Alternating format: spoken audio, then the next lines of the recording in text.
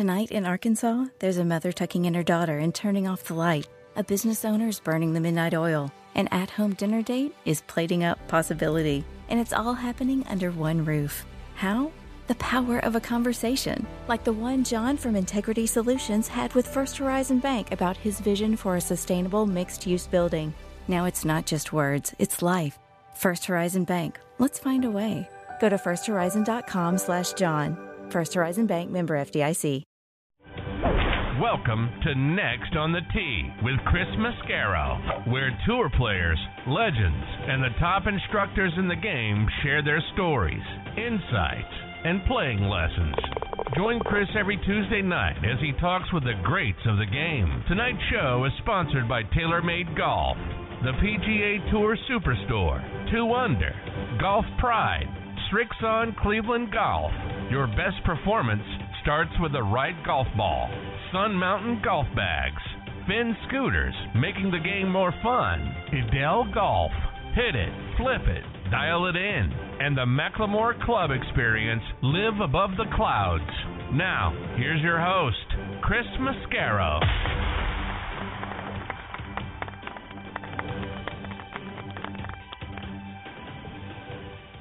Hey, good evening, folks, and thank you for joining me on Next on the Tee. I'm your host, Chris Mascaro. I can't begin to tell you how excited I am about tonight's show. The trio I have for you tonight makes ZZ Top look like a high school garage band. We're going to talk about who that is in just a moment. But before we do, I want to thank all of you again for voting Next on the Tee up to number 2 in the Podcast Magazine Hot 50 list for their June edition. You guys are so great. I'm so thankful for all of your support. We have an opportunity for one last push to get the show up to number 1 for the July edition, so please go online and vote, and you can do so daily at podcastmagazine.com/hot50. We are so close. Your vote could be the one that makes a difference, so please go online and vote. I really appreciate all of your wonderful support. And speaking of wonderful support, I want to give a special shout out to Mark Evans listening over in England. Mark, thank you so much for the shout-outs this past weekend on Twitter. I really appreciate you doing that and your support for the show. Same to John Moran listening in Indianapolis. John, you're awesome. Thank you, my friend, for your support as well. Okay, on to tonight's show. First up is going to be two-time major champion and one of the best on-course commentators on the planet, Dottie Pepper. Tonight, I'm going to get Dottie's thoughts on the battle going on right now between the PGA Tour and the LIV Tour. It just gets more intriguing by the day, doesn't it, folks? Dottie made history at the Masters, becoming the first on-course commentator. So looking forward to hearing what that was like. I'll get her perspective. And you guys know, this drives me nuts. Why are guys insisting on going for the pin on 12 during the final round of the Masters, or any round for that matter? Hit it over the bunker. Guys see that pin on the right side of 12, they go for it, and more times than not, they end up in Rays Creek and their tournament is over. I want to hear Dottie's thoughts on all of that. We'll also talk about the incredible success her book, Letters to a Future Champion, has seen. Completely sold out, folks, which is absolutely amazing. Dottie is going to join me here in just a few minutes. Following her, I'll get a return visit from the only player to defeat Tiger Woods twice in a match play event, and that's Nick O'Hearn. I'm going to talk to Nick about what those matches were like. We'll also see if Nick had his countryman Greg Norman come to him when Nick was out on tour in the early part of the 2000s. Had Greg come to him with a number about joining an alternate tour, would Nick have listened to that idea? I'll also get Nick's thoughts on fellow countryman Cam Smith and his performances earlier this year at the Players' Championship, which he won, and the Masters, where he had an opportunity to win, ended up finishing tied for third. Plus, we'll hear about Nick's new book, How to Play Your Best Golf. Looking forward to having him back on the show. He'll join me about 25 minutes from now. And then we'll round out tonight's show with a return visit from Michael Breed. Since I know how much you guys love the game of golf, I know you're like me, listening to Michael's show, A New Breed of Golf, every day. I'll get Michael's thoughts on the steady stream of players migrating over from the PGA Tour to the LIV Tour. We'll hear which players he thinks would be a backbreaker if that player or players left the PGA Tour and went over to LIV.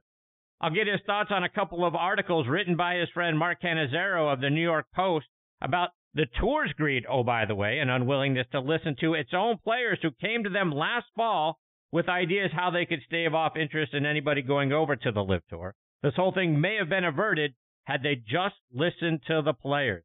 And you may know that Michael loves baseball. You may know that Michael played high school ball. But did you know he once pitched back-to-back games? First game he threw it right-handed. The second game he threw it left-handed. We'll talk about that and a whole lot more when he joins me a little bit later on in the hour. So there you have it, folks. More great stories, tips, and information are coming your way tonight on this edition of Next on the Tee. And as always, thank you so much for tuning in and taking the journey with me tonight. Before we get started, I want to remind you about our friends over at the Macklemore. As you guys know, my buddies and I, we were there again a few weeks ago for our annual golf trip, and it was even better the second time around. Everything about the place is first class. The accommodations are fantastic.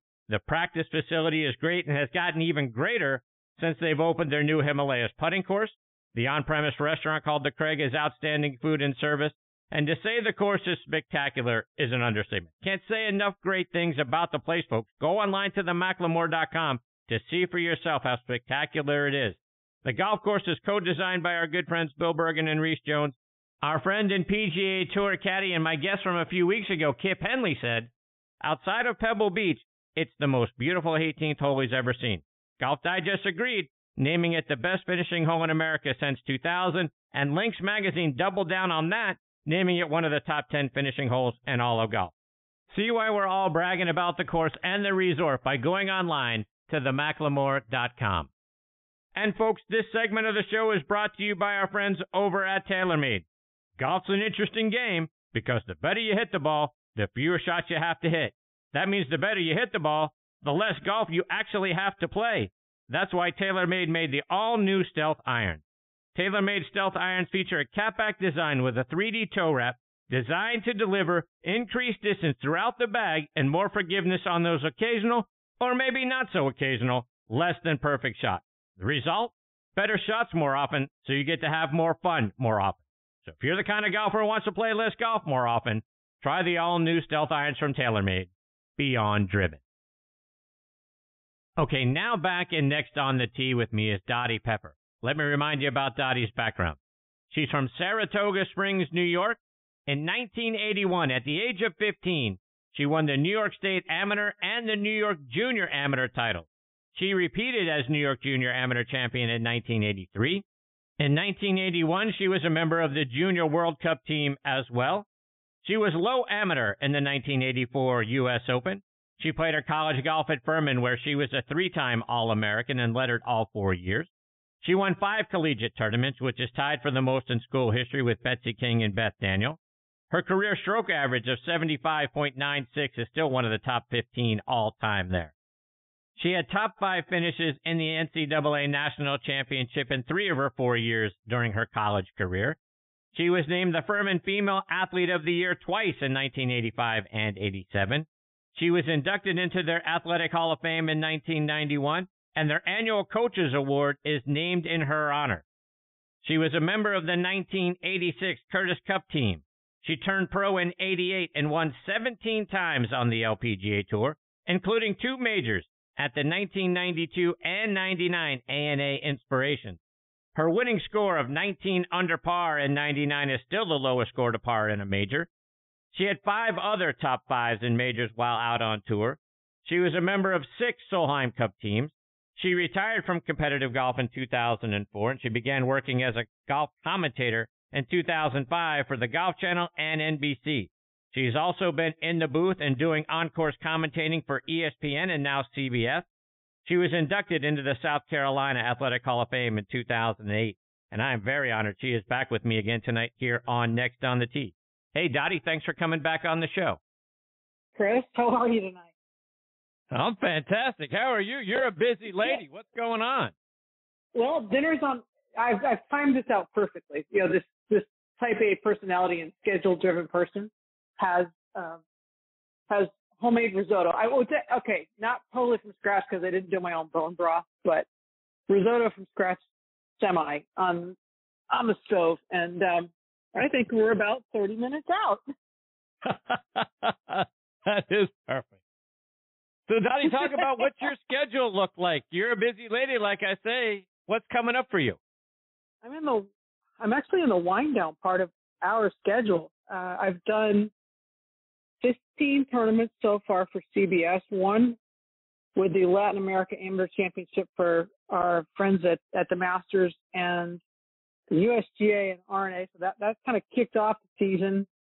And then we went to San Diego, and now right to this point, leaving for the John Deere Classic on Friday morning. So we're sunsetting our schedule, but we've still got an amazing trip to the Scottish Open ahead, 3M, as I said, John Deere this week, and then we'll end up with Detroit and the Wyndham Championship in Greensboro.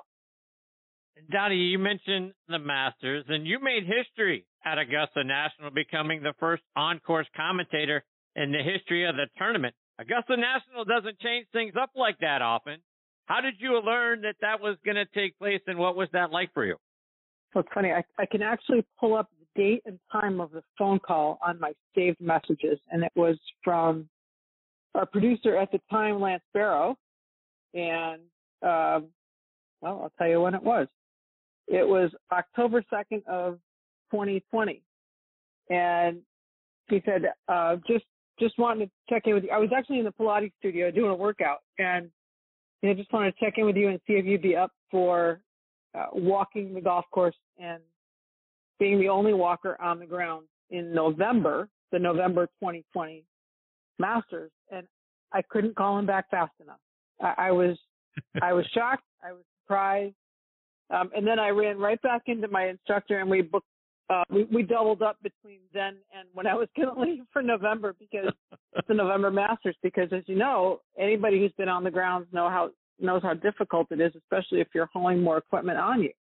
It's understatedly, I think, the most secretly hilly golf course that we certainly play on our schedule. And to that point, Dottie, you had to be in tremendous shape, because you're great just because you're always great at what you do, but you never sounded out of breath. And like you say, Augusta National's got to be the most difficult walking course. And I think something most of us don't realize, you talk about hauling equipment, you got a bunch of weight wrapped around you trying to get up and down those hills. Talk about the challenge of doing that. Well, Chris, I sort of knew what was coming, but yeah, at that time, because of the COVID restrictions, I was carrying a monitor plus all of the RF equipment, radio frequency equipment that gets me on the air. But I think the other interesting thing was that this was all brand new, because there'd never really been that ask at Augusta National for somebody to be able to relay that information in real time. So it was a learning experience for a lot of people. And the team that CBS and Augusta put together to make that happen technologically was pretty amazing. And we continue to learn, because now this is the third time I've done it. And Dottie, I read that Tiger Woods saw you out there in the fairway and stopped to ask what you were doing there. You mind sharing that story? Well, typically there's not a lot of people inside the ropes at Augusta National at any time during the tournament week. And I, because of the weather, was originally assigned to Dustin Johnson. But as you remember, the first day of the November 2020 Masters, we had a significant rain delay. So it kind of pushed everything out about 3 hours, if I remember correctly. So that it changed the wave. So instead of going with DJ, I then was able to finish Tiger's round and then go with DJ from the start. So I got to, in between 13 and 14, I called the shots at the green at 13, jumped up ahead, and was cutting across the fairway behind the players at the 14th in the middle of the fairway, and Tiger stopped dead in his tracks, and he said, "Wait, what are you doing in the middle of the fairway here?" Because there's just never been anybody on the ground. And I just quickly said, as I kept on walking, it's so 2020, isn't it? Because we just did things differently in 2020 than we'd never done before. And to some point, we continue to do that. And Dottie, when I was listening to you earlier this year covering the Masters, on Sunday, after Cam Smith made that great birdie on 11 to give himself an opportunity to make a back nine charge. When he got to the 12th tee, Frank Nobilo, who joined me a few weeks ago, he talked about what the yardage was. You confirmed that Cam had pulled a 9-iron for that shot. And I said to my son, when you said that, that's not enough club. And then he put his ball into Raised Creek. And I want to get your thoughts. Why do players insist on going for the pin on the right-hand side of that green on 12, particularly on Sunday, or just on any round for that matter? Because when they do it, more often than not, they end up in Raised Creek, and then their opportunity to win the golf tournament is pretty much evaporated. But I think you have two things that work there. I would say for the majority of the players on the PGA Tour, a bit of a cut is the preferred shot. So it's sitting there asking for that shot to be hit. Secondly, Cam was, in this particular situation, Cam was coming off an adrenaline boost with a birdie at 11. Was back within, as things can happen on the second nine at Augusta, a two-shot swing here, a two-shot swing there.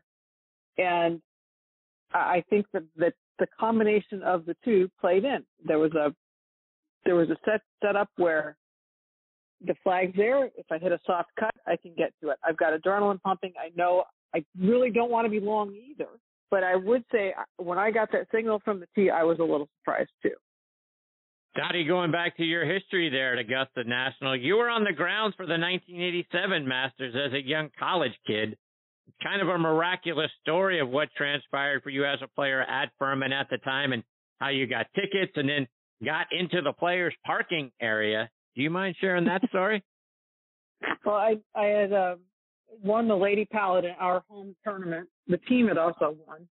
The day before, we finished on Saturdays, and I had a phone call from a booster at Furman who had 2 extra tickets. He and his wife were not going on Sunday, and said, would you use them? Nobody says no to that opportunity. We're 2 hours away. So, yes, I would love to do that, but had no idea. I mean, I think I had a total of $20 in my pocket, Chris. That was all I had after, a whole week at our tournament, and this just kind of popped up. But I remember after being on the 86 Players Cup team, we were told that the player badge, player pin, would get you into any USGA tournament. And I thought, well, it's not a USGA tournament, but I'll stick it in my pocket anyway. And I also have my low amateur pin from the 84 U.S. Women's Open.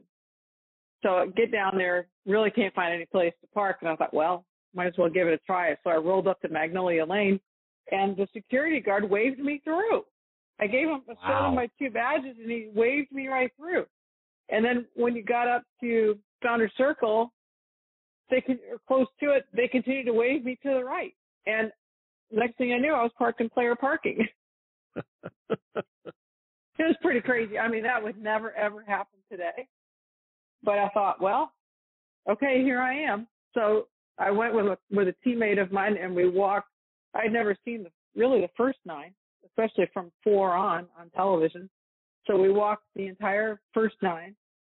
We had plenty of time. We went and walked par 3, and then we went back and we started following the group of Larry Myers, of all people. And it turns out that he won. And Dottie, I know you were a big Seve fan, and you and our mutual friend Matthew Lawrence may have been the only 2 people in the States pulling for 70 in the 86 Masters. That's right. Which, as I recall, you watched in a van with the Furman's men's golf team on the way home from a tournament. Talk about the experience of trying to watch the 86 Masters, and were you crushed when he hit that ball in the water on 15? I was absolutely crushed. I had gone up to Chapel Hill to visit one of my best friends. Well, my best friend from college, golf, Candy Kessler at the time, Candy Comer now, and I got my ride back from the men they played in the Tar Heel Invitational. So it's Sunday at the Masters, and we have this, I don't know, it might have been a 6x6 black and white, plug it into the cigarette lighter sort of television. And we were all huddled over this little tiny screen. And I remember switching from affiliate to affiliate all the way from Chapel Hill all the way to Greenville. And we'd lose a signal and pick up a signal, like somebody, mess around with the antenna because we can't miss a shot here. But devastated when Sevy hit it in the water. Absolutely devastated. Dottie, I mentioned Matthew Lawrence, and he wanted me to say hello to you for him. And he said, ask her, what's the greatest round of golf you've witnessed as a player or as an on-course analyst? Oh, wow. I think for somebody who had the mojo and just kept it going, it was Rory at the RBC in 19 at the Canadian Open when he shot 61 in the final round. Not very often you get assigned to a player who's totally got it going in the final round and starts to break, kind of knock on that door. And that happened at Hamilton. That was pretty cool to watch that. So I've been around players like Tiger, and have had some pretty amazing experiences watching those guys play at the very, very best. John Rahm threw 54 holes at the Memorial before he tested positive for COVID. That was golf on autopilot, and to not be able to watch that come to fruition, you don't know what would have been. Dustin Johnson going mega low in Boston in the FedEx Cup playoffs. I guess that was in 20 when he, 30 under or something. It looked like a typo on the leaderboard. But I think Rory shooting 61 last day in Canada was pretty spectacular. Dottie, switching gears a little bit. Yesterday we heard that Matthew Wolff and Carlos Ortiz and Eugenio Chichara are the latest PGA Tour players that are going to go join the LIV Tour. Back in February, no one was talking about the LIV Tour, really taking it seriously. Certainly not that, some of the top players in the world would ever go over there. And people were even talking about this thing may not even get off the ground. What are your thoughts about where we are right now? I think you have a decision as a player about where your priorities are, about what you play for, who you play for, why you play golf, why you dreamed as a kid. And I can promise you that not one of these players that have gone to the LIV Tour grew up standing over a putting green as the daylight faded as a kid saying, this is the putt that I'm going to make to win the LIV Championship. It's greed, and I just think when money is at the forefront, it's not healthy for anybody. And I think players have forgotten where they came from. I think they've forgotten the platform that gave them the ability to make these choices. And Dottie, most of the players that have gone over there aren't like, didn't floor me, outside of Brooks Koepka, because I thought Brooks was all about the majors. We've heard him talk about it for years. He really didn't care about the other tournaments, didn't really practice very hard for any of the other tournaments. But as a four-time major winner, I really thought that's all he was out there to do, was to win majors. And this now takes that away. Were you surprised at his defection? I was a little surprised. Again, I don't know what's going to happen going forward with eligibility in the major championships. Nobody knows. To me, this is exhibition. And I played on a tour that took criticism for having 54-hole events, that wasn't real competition. So what is this? It's not real competition. Dottie, is there a player or two that if we learned in the coming weeks, this guy and that guy are going to go over to LIV, that would really put the PGA Tour behind the eight ball? No, I think today changed the ballgame. I think the DP World Tour and the alliance now that's been bolstered, has been reinforced with the PGA Tour. It makes a big difference, and it makes a difference in ways that I think maybe the tour hadn't excelled. And I think going back to a calendar year, going back to the Q school, creating an avenue for players to get to the PGA Tour from the DP World Tour and still be able to go back and support their home tour answers a lot of questions and gives the best place to play professional golf among men. Dottie, I want to go back to your playing days. You won your first major at the 1992 ANA Inspiration, back when it was the Nabisco Dinah Shore Classic. You beat Julie Inkster in a playoff, but it was a wild finish. She had a one-stroke lead over you and Patty Sheehan going into 18, which was a par 5. Patty hits it just over the green with her third shot. Julie sticks it in there about 10 or 12 feet. And then you step up after that and hit it inside of Julie to about 4 feet. Give a little fist pump when that shot gets pulled off. Take us through what happened from there. It's funny. I had dinner Saturday night with Nick Faldo over at the Travelers, and there were 6 of us sitting around the table, and he said to me, Dottie, what was the most significant shot of your career?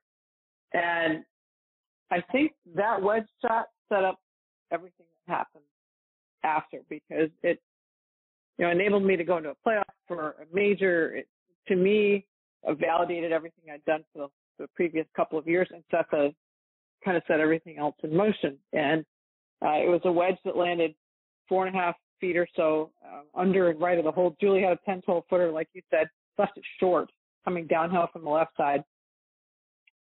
And I didn't have any choice. I mean, the ball had to go in. And so it's one of those will it in sort of putts. And then I made a routine 4 at the first hole playoff. And this is bar bet information for you. So I won the Dyna twice now, which is the Chevron Championship. But I only dove once because I won on the landlocked 10th and they had to get off the air. So I got the trophy from Dyna and the chairman of Nabisco, and off we went. Never saw water, which was a good thing, I think.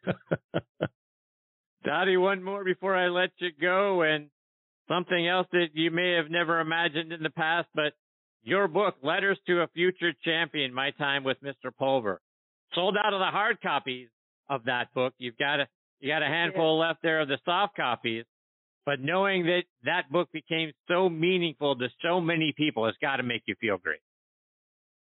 It does, Chris. It was I think today, a year ago, that I watched the tractor trailer roll up with the second printing, and it put me in the neighborhood of like 100 copies total. And I'm thinking to myself, what in the world am I going to do with all of this?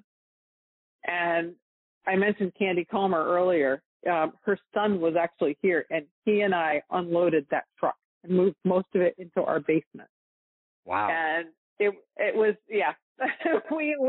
we earned our meal that night. And I've sold through about 70% even of the paper copies, and I printed that many so that I could get it out the door, even in a state like New York that taxes at whatever percentage, so that people could walk out the door, kids included, with a really valuable book printed in the highest manner possible for less than $20. And we did it. And I'm so proud of it because I still get notes from people saying how they've read it, how it reminded them of their mentors. They've reached out to their mentors, and that they've given it to a family member and they've done the same thing, or a friend and they've done the same thing. And then last fall, I did the audio book, mostly because my grandmother has macular degeneration, and while I gave her the printed copy of the book, she couldn't enjoy it, so now she can hear it. So it's been such a great journey to share what was so meaningful for me, a relationship with a retired professional who really laid the groundwork for everything I've been able to do in the game, on the course and away. It's been remarkable. So, Dottie, before I let you go, let our listeners know how they can get one of those few remaining soft copy books, and then also where they can listen to the audio book and then follow you on social media and on your website. Okay, so the website's the first answer. You can always get my book at dottiepepper.net. I fill all the orders myself. If there's a request for a personalization, I handle that all myself. How you can get to the audiobook, it's virtually everywhere now, starting at Audible, and that's actually listed on my website as well with Direct Connect. So when we went to Amazon, that was a big deal. But now it's on Audible, Barnes & Noble, Kobo, anywhere you want to be able to find it, it's there. And what was your second question? How can we follow you on social media as well? Yes, on social media. Okay. I'm on Instagram at Dottie_Pepper. Same thing on Twitter. And I do have a professional athlete account on Facebook as well at Dottie Pepper. Dottie, you're awesome, my friend. I can't thank you enough for taking time out of your busy night to come back and be a part of the show. I hope we have the privilege of catching up with you again soon. Would love to do it. And I wish you could smell the kitchen because it's really good right now. I wish I could, too. I'm jealous as I could be. Good for you and your husband. Dottie, you're fantastic. Thank you. All the best to you and your family. We'll catch up soon. Thanks, Chris. See you, Dottie. That is the great Dottie Pepper. DottiePepper.net is the website. The book, again, it is called Letters to a Future Champion, My Time with Mr. Pulver. You get an opportunity to get a soft copy of that book or go online on Audible because Dottie's one of the narrators. So you'll get to hear her tell the story herself. It's fantastic there, too. Dottie is just one of the most special people on the planet, one of the best color commentators and analysts you'll ever find in any sport. And I'm very honored that she came back to be a part of the show tonight. And like I say, I hope we get the privilege of having her back on the show again soon. Before I get to my next guest, Nick O'Hearn, I want to give a shout out to a couple of our sponsors, starting with our friends over at Srixon Cleveland Golf.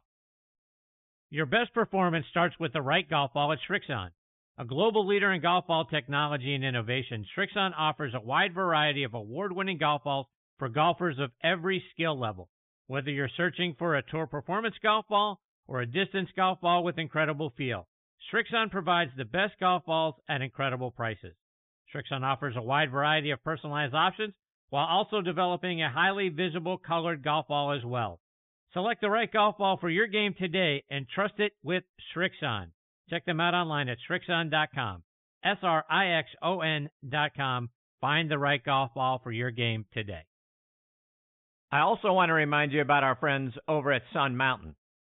There's a company nestled in the valley of Missoula, Montana, that embodies the essence of quality, function, and innovation, and that's Sun Mountain, which started building golf bags back in 1981. They are an industry leader in golf bags, travel covers, outerwear, and push carts. With flagship products that you've come to know, like the C-130 cart bag, the 2.5 ultralight stand bag, the Club Glider travel cover, the Speed Cart, and Rainflex rain gear. Sun Mountain continues its quest to provide the very best in golf products to every range of golfer. Visit them online at sunmountaingolf.com to look at their amazing products. Okay, now back in Next on the Tee with me is former PGA Tour pro Nick O'Hearn. Let me remind you about Nick's background. He's from Perth, Western Australia. He grew up playing baseball, tennis, and golf. He turned pro back in 1994. Nick qualified for the European Tour on his very first attempt going through Q School in 1998. He played on the European Tour from 1999 to 2007, where he had 7 second-place finishes. In 2004, he earned his way into the top 50 in the World Golf Rankings.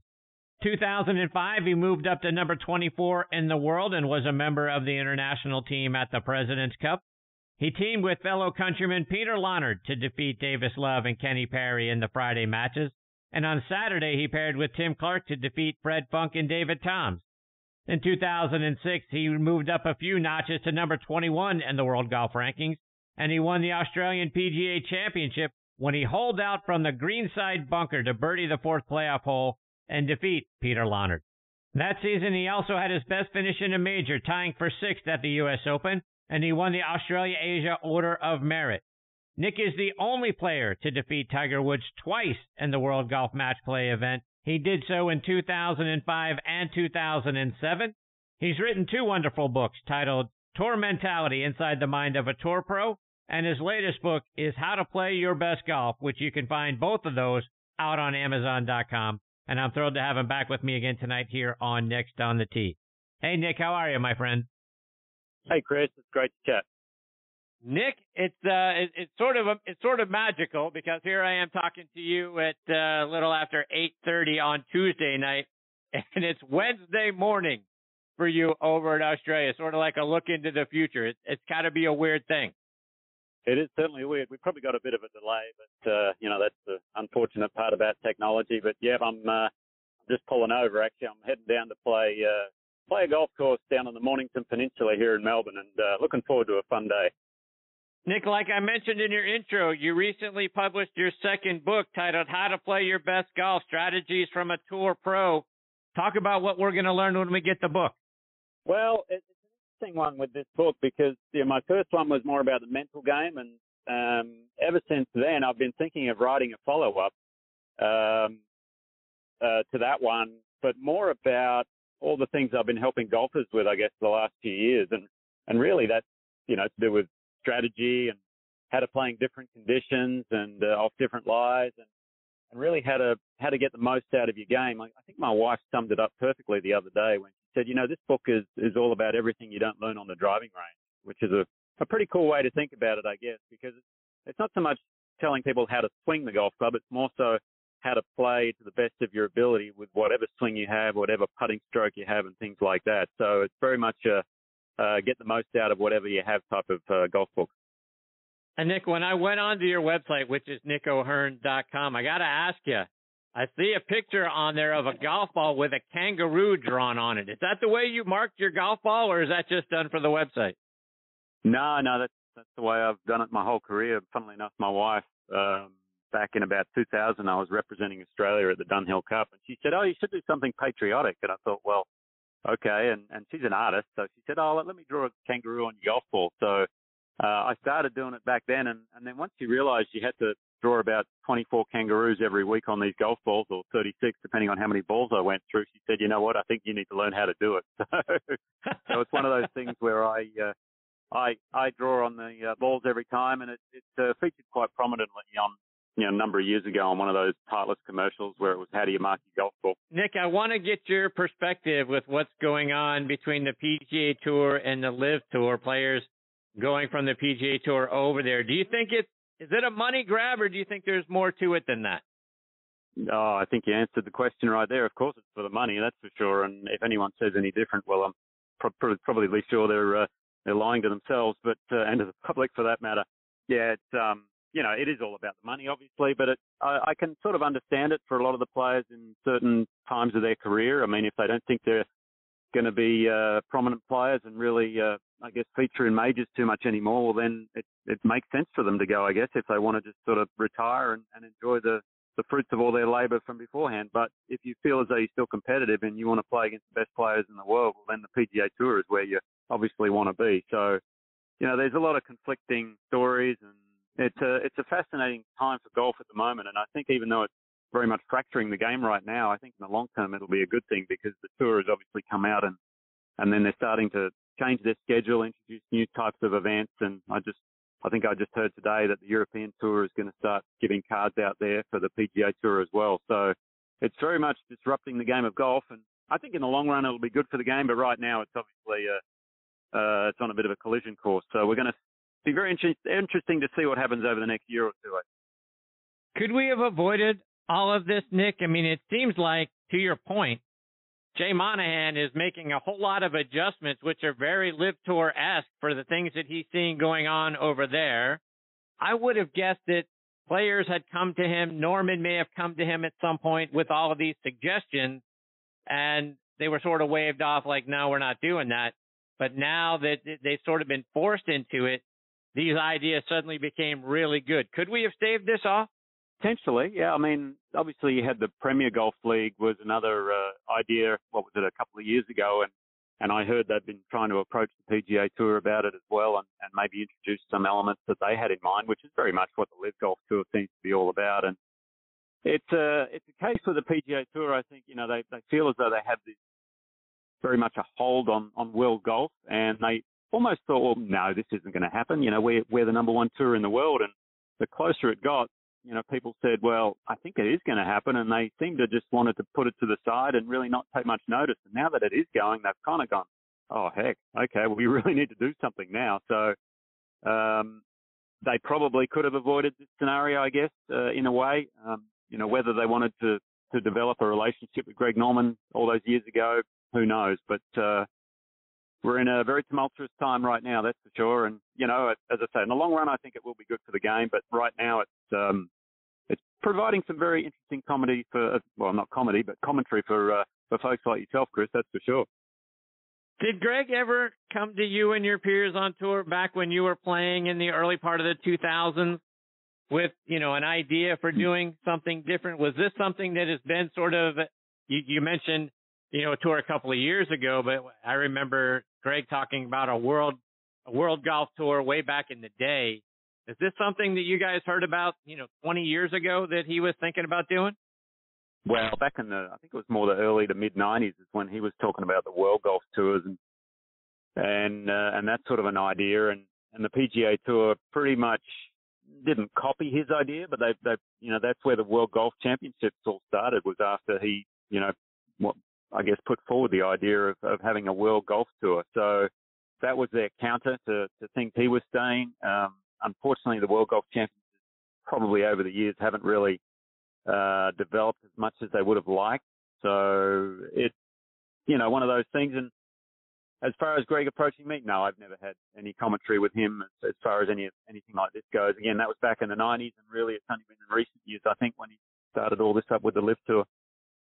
Nick, I want to go back to earlier this year at the Players' Championship and the win by your fellow countryman Cameron Smith. He won by a stroke, but not without some tense moments on the 72nd hole. Talk about what you saw from him and perhaps the worst and best shot of his career happening right there on the last hole. Yeah, well, I guess it started with the tee shot. He'd had the quick hooks going, so it was no surprise to see him well out to the right and in the rough.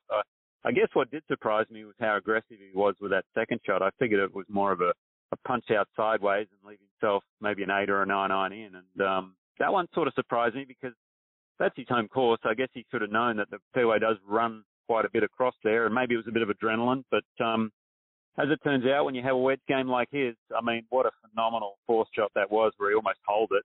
And you knew basically all he had to do was get something on the green, and the way he was putting that day, obviously he's one of the best putters in the world. He was probably going to hole it. So you talk about a roller coaster of emotions. I mean, it reminded me a little bit of Adam Scott back in the day when he hit his second shot in the water and then had to get it up and down for his bogey to win as well. So maybe there's something about Aussies on that final hole. I don't know. But what an amazing win for him, and just an outstanding young man. And I just wish he'd get a haircut.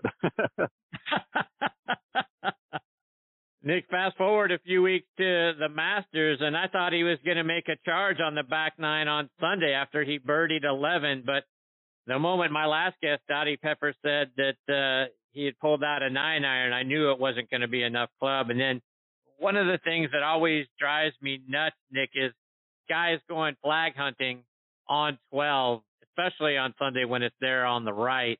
It just never is the right play. It seems like the shot is always, no matter where the pin is, it's always over that bunker. What were your thoughts when he got up there and flared that shot into Race Creek? Well, we've seen it so often, haven't we? People hitting it right into that water. I mean, for me, interestingly enough, the 12th is never an issue because I'm a left-hander, and that's one of the easier holes for a lefty, given the way the green angles. But as far as Cam goes, I think one of the things people didn't really comment on was when he first was walking into the ball, there was a group walking off the 13th tee, and he sort of backed away. And rather than resetting and going back arting all over again, he just kind of backed away and then walked back in again. So I don't think he was as clear, perhaps, walking into the ball. And then I'm pretty sure he wasn't going flag hunting. It was just more a case of it was a poor swing. I think he was aiming over that bunker or even left half of that bunker, which everyone knows that's where you need to go. But he just got a little quick on it, and maybe just wasn't as committed a swing as, it obviously wasn't as a committed swing as he had been putting on every other shot all day. So, but to me, I think it was that moment just before he actually walked into the ball where he had to back away and then walk in again. I would have loved to have seen him just gone back to the bag, reset, and start the whole process over again because they had plenty of time. There was no rush. But, in those situations when you're close, it's a very fine line between winning and losing, obviously. And all hats off to Scotty Scheffler as well. I mean, the way he putted and how he got it up and down and grinded through that round, that was an amazing effort. And Nick, the previous Masters in November of 2020, Cam became the first player in Masters history to shoot in the 60s all 4 rounds. To me now, this makes him one of the favorites every year going into the Masters. In your mind, is he a guy that should be in the top 1 or 2 for if you're going to pick a winner? One of those guys needs to be Cam Smith. Oh, absolutely. Yeah, I mean, his wedge game and his putting is second to none, really. And I think you could say the same about Scotty Scheffler as well. So you always need to have a great wedge game and putting around Augusta. Now, for Cam, it really just depends on how he's driving the ball, I think, because he's a fine iron player. And if he can get himself in position off the tee, well, then the course opens up nicely for him. And he's quite long off the tee these days, so the length of the golf course isn't a factor. And, one thing that kind of surprised me recently was at the US PGA Championship at Southern Hills, how well he struck the ball and how poorly he putted. That was probably one of the worst putting events that he's had all year. So there was a bit of a flip-flop in that regard. But regarding Augusta, yeah, I'm always going to be backing Cam. He should be one of the favourites for sure. Nick, like I mentioned in your intro, you beat Tiger Woods twice in the World Golf Match Play event in 2005 and again in 2007. And in our past conversations, you said the key to beating Tiger is to get up on him early because he rarely comes back to win. And we've certainly seen that, play out over the course of his career. Not a lot of, if he's not winning after 54 holes, not a lot of charges out of Tiger outside of 2019. And I'm not sure it was an actual charge in 2019 at the Masters, more than guys falling back to him. But talk about how you were able to make him uncomfortable and get those 2 wins. Well, I think first and foremost, I like to tell people that I found his weakness, and that was he doesn't like short-hitting left-handed Australians. So, as I mentioned, I think probably in previous conversations, the Tiger is the ultimate front runner, and as you alluded to it, he'd only ever won majors, either leading or tied for the lead going into the final round. So if you get behind him, you kind of really don't have much chance, because when I played him, I was treating it like a final round of a match play.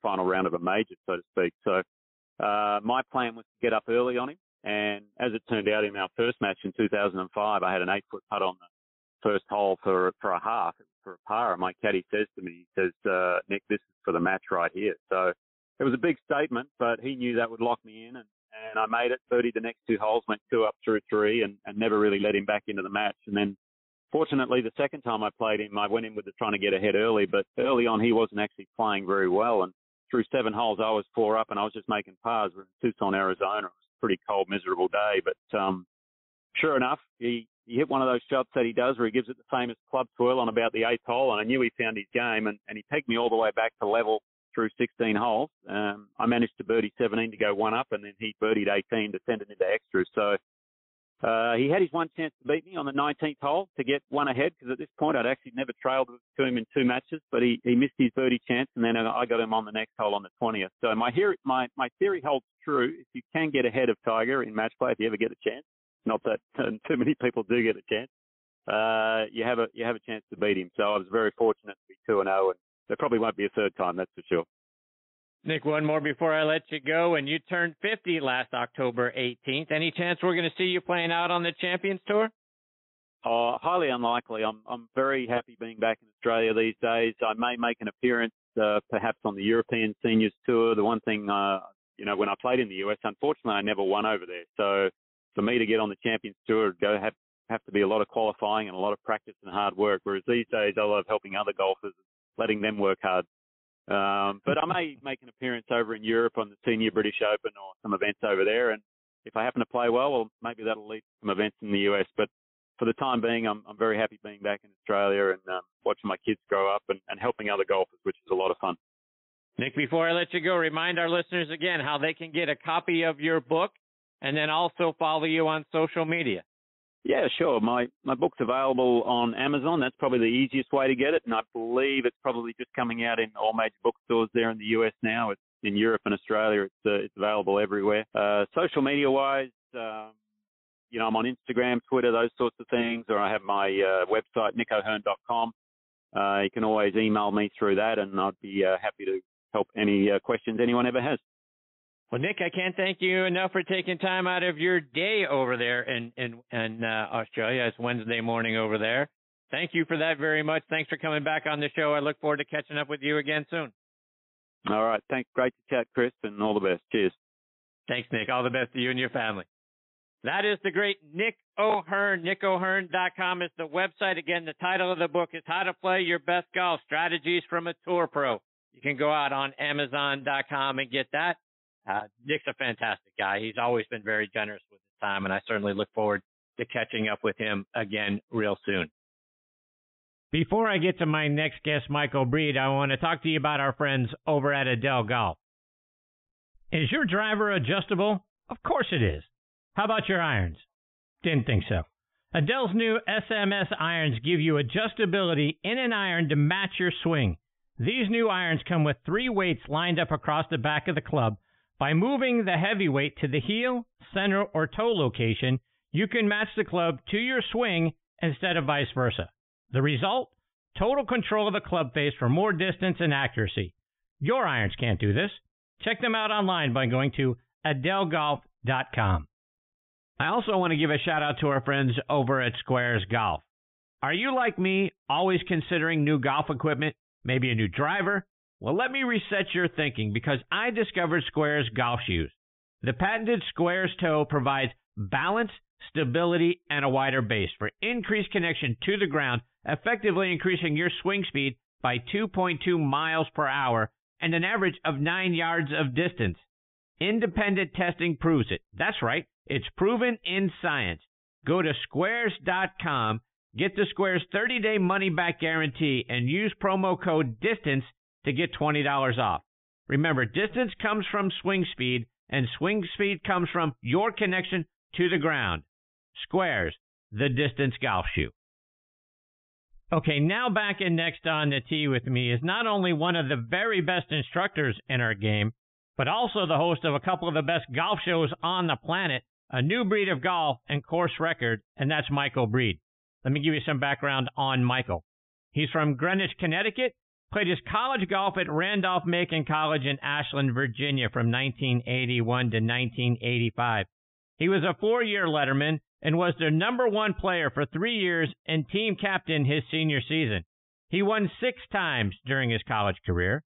Michael also played on their baseball team and once pitched back-to-back games, one right-handed and the other left-handed. We'll talk about more about that in a minute. He also played on the varsity tennis team and had a minute on the football team as well. Michael was inducted into their Athletics Hall of Fame in 2004. He went on to play on the Korn Ferry Tour and the PGA Tour. Since that time, Michael has soared up the rankings as a golf instructor. In 2003, he was named one of the top 100 instructors in America by Golf Magazine and has remained on that list every year since. In 2012, Golf Digest named him one of their top 50 instructors in America, and now he's inside their top 20. Also in 2012, Michael was named the PGA's National Teacher of the Year. Among his many other awards, he was named the Metropolitan Teacher of the Year in 2000 and 2009. He was the Metropolitan Horton Smith Award winner in 2006 and 2007 for being a model of golf education. We've all been watching and listening to Michael help us improve our golf swing since he joined the Golf Channel in 1999. In 2002, Michael put the pilot together for a new breed of golf. Took a minute, but in 2008, that pilot turned into the Golf Fix, which made it on air on Monday nights. I listen to Michael and his co-host Greg Ducharme every morning on my way into work on a new breed of golf, which you can find on Sirius XM Channel 92. And I'm very thrilled to have Michael back with me again tonight here on Next on the Tee. Hey, Michael, thanks for coming back on the show. Chris, that I'm telling you, that is, if I listen to more introductions like that, I'm going to start to feel pretty good about myself. That was quite an introduction, my man. I appreciate it. Absolutely, Michael. Yeah. So, Michael, we have to start by hearing about those back-to-back games you pitched in college. One right-handed, the other left-handed. That's unbelievable. But you got to be a baseball manager's dream because you could pitch on 0 days rest. Well, let me tell you. First of all, it wasn't in college. I was 11 years old, but I love whatever story you're going to tell. So I'm all in. It was, it was at a time when I was trying to figure out whether I was a right-handed pitcher or left-handed pitcher or shortstop or second baseman. I didn't know what was going on, but I had 2 gloves, and fortunately it worked out. So yeah, I pitched a little righty, and then when that kind of didn't work out, I switched over to lefty, and that worked out a little better. So I got it done. So, Michael, was your dream as a kid to be a PGA Tour player or shortstop for the Mets? You know what? That's exactly right. My dream was to be a baseball player. That's all I wanted to be. And, fortunately for me, I was a 3-tool player, and I needed to be a 5-tool player. And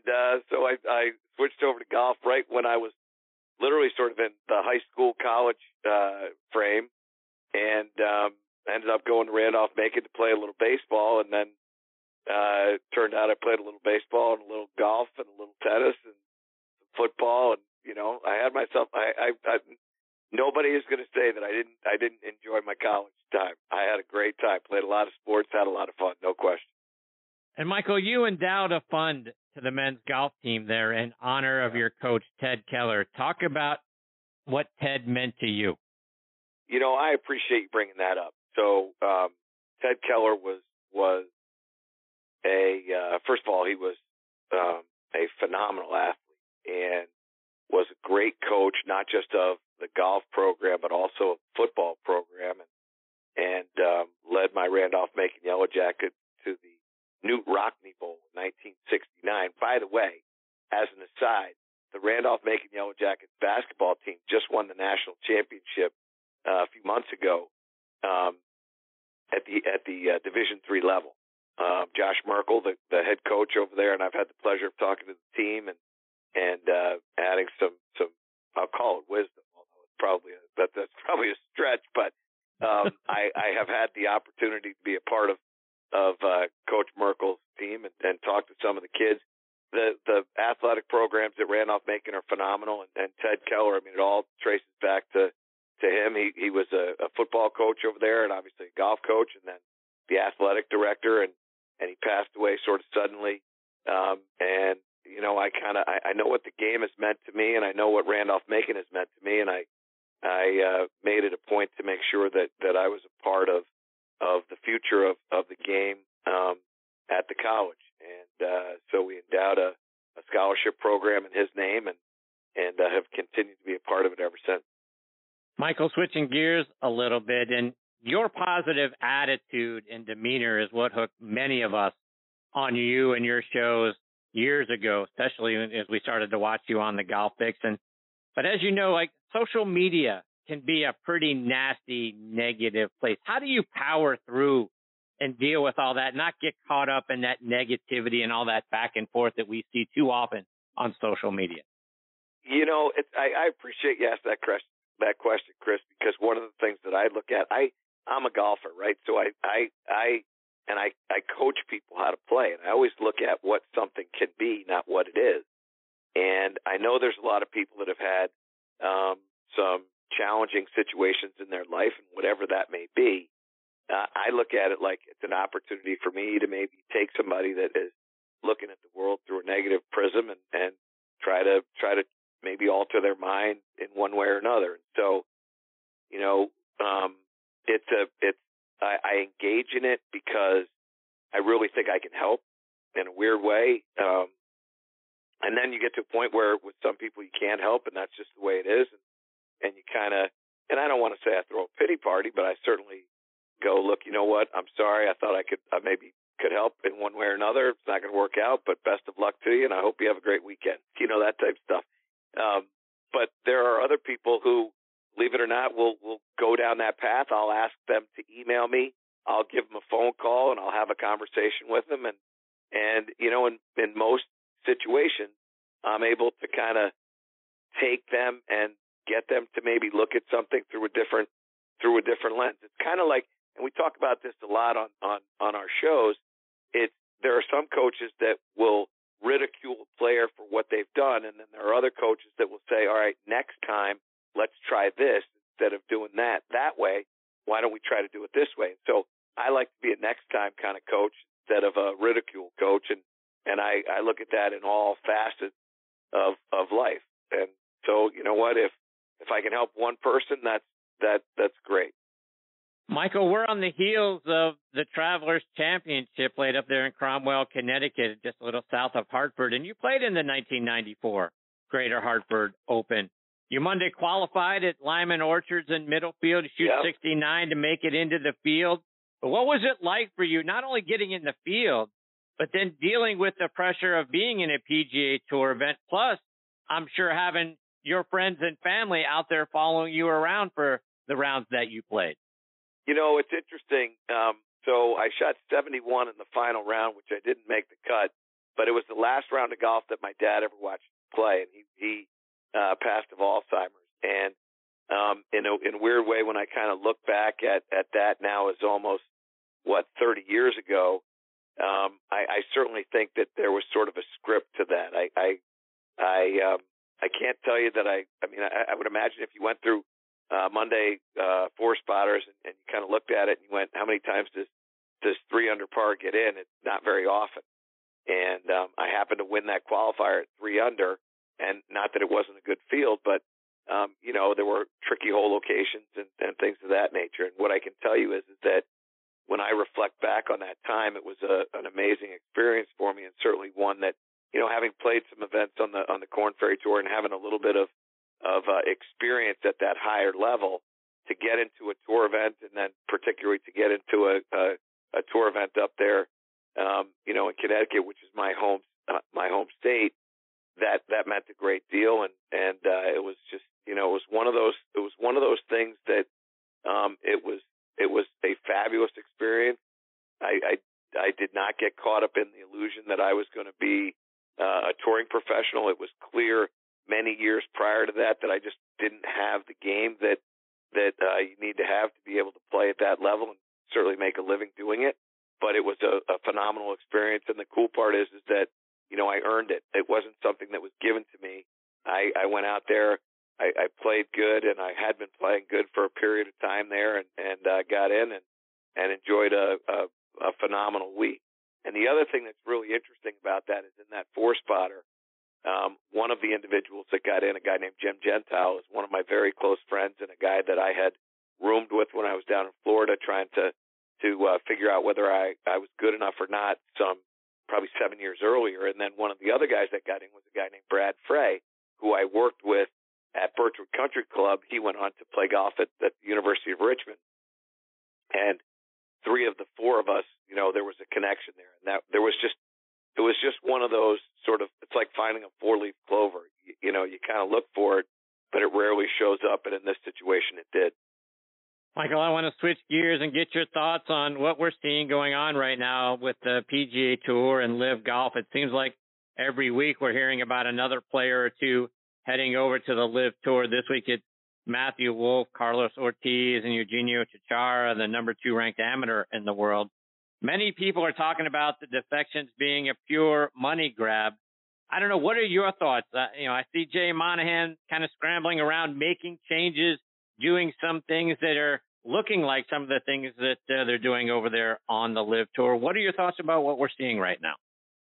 Well, I think there's a couple of things. I think, one, it's impossible to compete with a $620 billion backing that has no interest of what we would term success, right? Success is much the same way as I explained to you about my playing career. I knew I wasn't going to be able to play at the level that I'd be able to make a living on the PGA Tour. And, it's expensive. It was expensive to play the Korn Ferry Tour. At my time, it was the Ben Hogan Tour. It's an expensive thing to do. And the model that the PGA Tour has is quite a bit different than the model that the LIV Tour has. So at that point, you can't really compete no matter what you do. And the PGA Tour, I applaud them for what they're doing in making an effort to try to make the purses somewhat similar. But at the end of the day, there's no way that the PGA Tour is going to be able to pay somebody a $200 million playing bonus or a $150 million playing bonus. You can't do that. And so you can't really compete with that. And for me, when I look at this, what I love about the game of golf is it's quite simple. The guy who shoots the lowest score wins.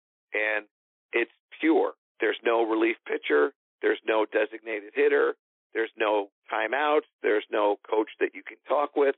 There's none of that. You go out there and you are the person that is going to pitch. You're playing third base. You play shortstop. You play first base. You play all the positions. You hit all the shots. And so all the pressure is on you. And that's what I love about the game. And then the guy that does it the best, the person that does it the best, makes the most amount of money, right? It's a true meritocracy. Well, the LIV Tour is not that. I know that the tournaments that they play in, the purses are very high, and that is somewhat of meritocracy. Although I would argue that with the team part of it, it's not really. But at the same time, what it shows is that the PGA Tour. I look at it this way: somebody's trying to buy golf. Some entity is trying to buy the game of golf, and you know what? It can be done.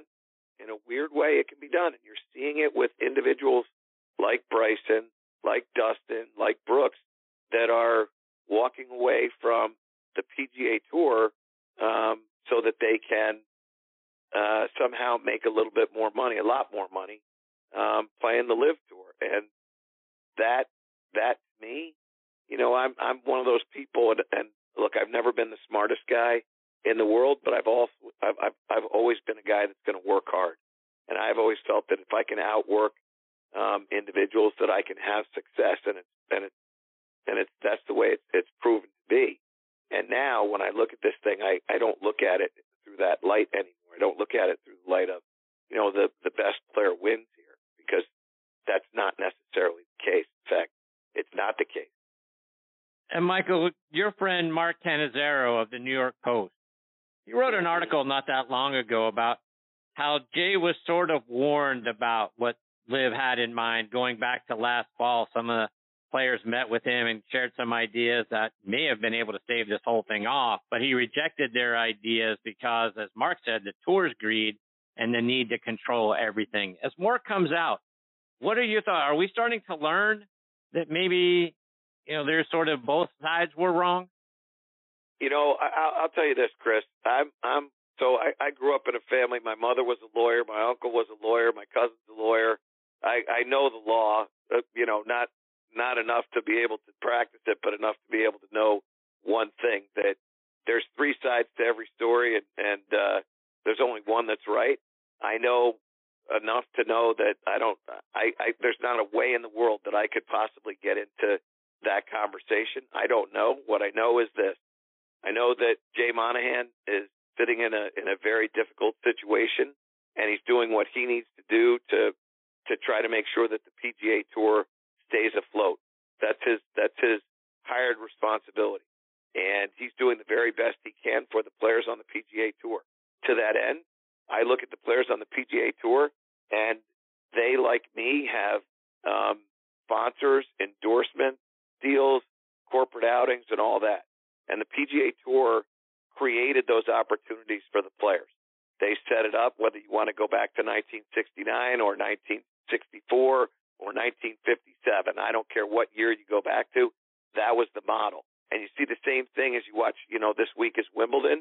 You see the same thing as well. United States Tennis Association sets up some stuff, and all of a sudden these players walk around and they've got logos all over the place, and they're getting paid quite nicely from these people, these sponsors. So I look at it through the light of the PGA Tour has done a lot to try to help grow the brands of these players, and I think Commissioner Monahan is doing a fantastic job. Is he perfect?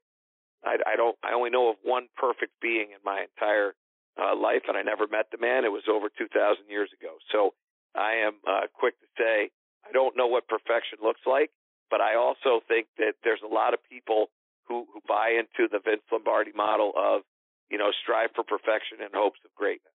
And I think, what you see out of Monahan and what you see out of players on the pack is they're trying to figure out how to make the very best situation that they possibly can for players that are playing on the PGA Tour. And past that, I can't really comment on the other stuff because I don't know, candidly, anything else about it. Michael, you've been an advocate for years, I believe, about tour players getting appearance money for playing in tournaments, and I wholeheartedly agree with you on that. As we see Monahan making some changes, could this be a good change that comes out of all of this, that we start to see the players at least get a little something if they show up for a tournament, go through the Pro-Ams, out there entertaining us on Thursday and Friday? Maybe it's not their best week of the season, but at least they've drawn us out there to go watch them play. Could we see, do you think, that these guys might get a little something for showing up? Well, it's interesting. I think that the PGA Tour has taken a lot of steps down that path. I think you see some of the payouts that are happening to players that are sort of in that 125 range, that they're getting bonus pools at the end. So I think they've done that. And what I would say, and what I was an advocate of, is what the PGA of America does, and the PGA Championship, Masters does it, USGA does it, and also the R&A with the Open Championship. If you qualify to play in these events, that even though you don't make the cut, you make some dollars. Some pay out $5,000, some pay out $10,000, whatever, but they do make money. And so, that's been something that I've believed that the PGA Tour should do. And I certainly think that they're doing it, maybe not the week of the event, but certainly by the time the year is over, these players are getting compensated for their expenses that they incur when they go and play, be it at Travelers or wherever it may be. Michael, just a couple more before I let you go. And I was listening to you on your show this morning when you were talking with Brad Faxon and asking him about Lexi Thompson's putting performance coming down the stretch on Sunday. I was rooting so hard for her to pull this thing off, and I got a little concerned on 14 when she made the bogey, but she makes a nice putt on 15 to come back. But then what we saw from her on 16 and 17, she sort of reminds me of rooting hard for Phil to win a U.S. Open back in the early 2000s. You just held your breath and thought, you hoped that the train wreck didn't happen. What were your thoughts about what you saw from her over the last few holes?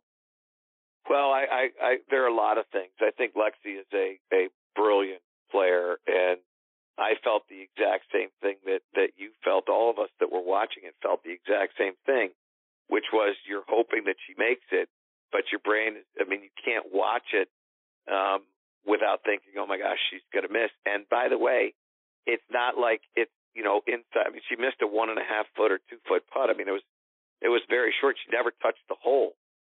There are a couple of thoughts, right? Obviously, there's a compassion that you have that you feel so bad for. At the same time, what it does for me as a coach, and what I think to myself, and what I share with my students is, you have to find something that when you are nervous allows you to perform. And she's gone to the claw grip, and that style grip doesn't seem to be able to take out these twitch muscles that she has that are creating that. Now, look, there's no question that it's a mental thing, not a physical thing, but at the same time, the way back to mental strength sometimes is believing in what you're doing so wholeheartedly that you can't rationally figure out how you could miss a putt. And I think you've seen it with a number of players who have gone to the arm lock style or left hand low or lead hand low. And I do think that at some point, Lexi's got to experiment with something in the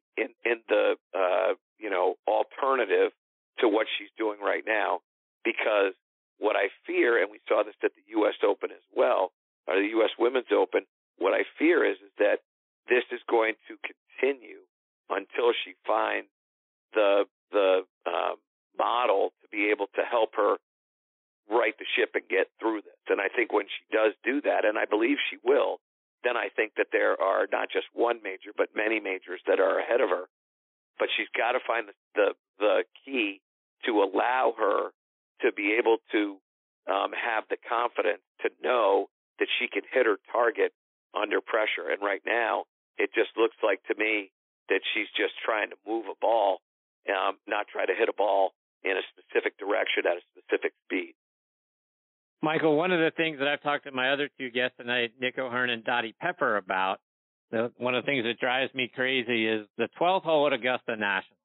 We were talking about, guys going for the pin on 12 on Sunday, but even during the other round. To me, the play is always over the bunker. And they sort of give you that sucker pin on Sunday where it's sitting right nicely out there on the right-hand side. Guys go for that and end up in Rae's Creek. Talk about, why do guys insist? We've seen it happen badly for year after year. We saw in 2019 when Tiger won, guys going in the creek. We saw Cam Smith go in the creek. We've seen Jordan Spieth go in the creek. Why do guys continue to go at that pin when they know they don't need to do that? I think it's a couple of things. I think one, circumstances speak to what you do. So I would you can't make all situations the exact same, right? I mean, you're right. Koepka hit it in there, and Poulter hit it in there, and a lot of guys have done that, no question. But the circumstances are different. And what I would say is that it's very difficult to take an elite level player, put a 9-iron or a wedge in their hand, and ask them to play away from a flag because they think that there's a possibility that they might not be able to pull the shot off. And one of the things that I know all too well is that these players that are the elite players that are out there on the PGA and LPGA tours, they're out there because they believe they can execute the shot, and most times they do.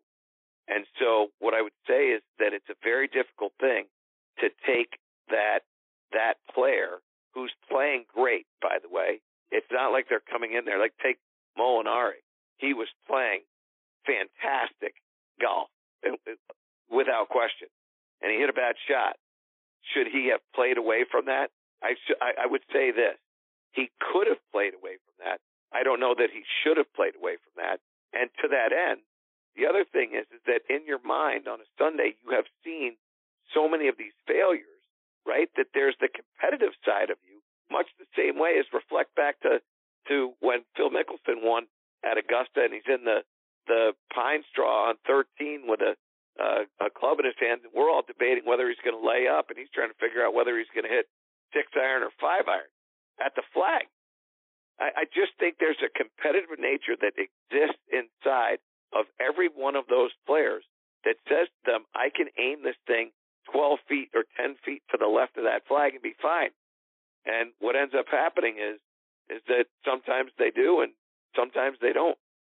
Michael, before I let you go, remind our listeners how they can stay up to date with all the great things you're doing. First of all, listen to your show, and then find you online and on social media.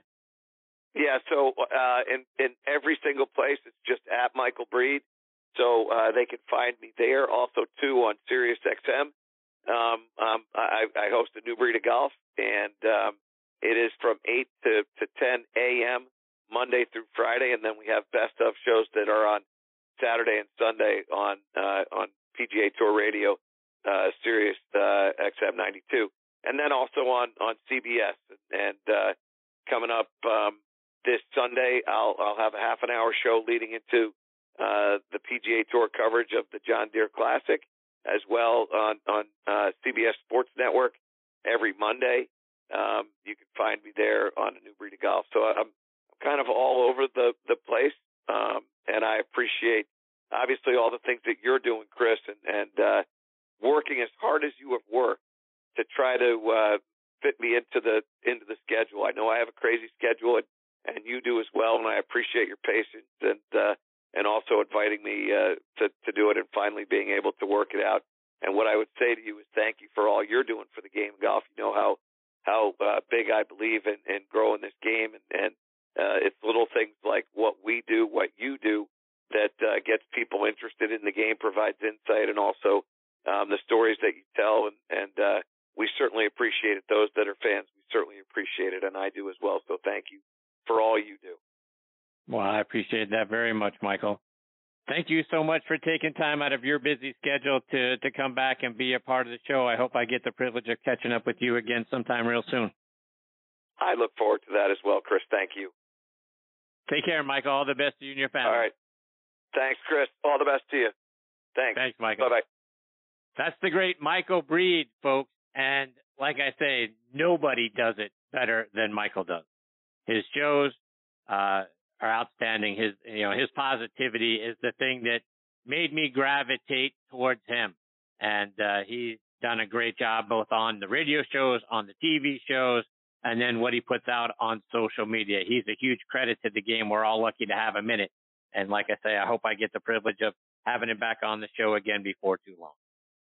Okay, my friends, it is time for me to put a bow on this episode of Next on the Tee. My sincere thanks again to Dottie Pepper, Nick O'Hearn, and Michael Breed for joining me tonight. Scheduled to join me next week are our resident director of instruction, Tom Patchery, will be back, plus two other of the top instructors in the game, Bob Grissett and Christian Sheehan, will be here Plus, Kyle Groth of Whiskers Golf will be making his next On the Tee debut. So it's going to be a great show, folks. I hope you'll come back and be a part of it with us. You can listen to this show as a podcast on just about every major podcast app out there. Apple Podcast, Spotify, Google Podcast, Podcast.co, Audio Boom, Player.fm, Podbean. If you've got a favorite podcasting app, we're probably on that one too. Just type in Next on the Tee in the search bar. You'll probably find us on there. Please check out our website, nextonthetee.net, to see what our upcoming guest schedule looks like. Plus, we give you links back to recent episodes and individual guest segments. So whether you got 20 minutes or 2 hours, we've got some great golf content on there for you as well. Folks, I can't thank you all again for choosing to listen to this show tonight. I know you've got a lot of great golf podcasts out there to choose from. I am very thankful that you're making Next on the Tee one of them. Until next week, hit 'em straight, my friends.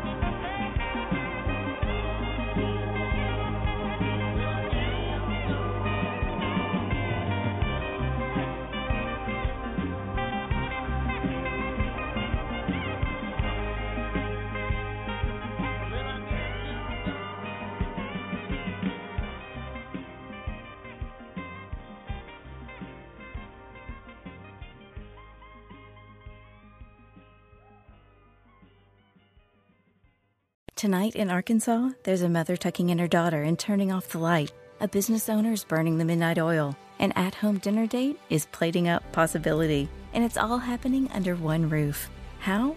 The power of a conversation, like the one John from Integrity Solutions had with First Horizon Bank about his vision for a sustainable mixed-use building. Now it's not just words, it's life. First Horizon Bank. Let's find a way. Go to firsthorizon.com/John. First Horizon Bank, member FDIC. Hi, I'm Mark Beckham with Atlanta Ramjack. We specialize in only foundation repair. What is foundation repair? Foundations sink or settle. These issues need to be addressed. It only becomes more costly the longer you put it off. What is the biggest cause of foundation problem? Either poor construction, inferior site preparation, or weather. Drought causes cracks in your foundations. If you see any signs of foundation issues, please contact us at atlantaramjack.com.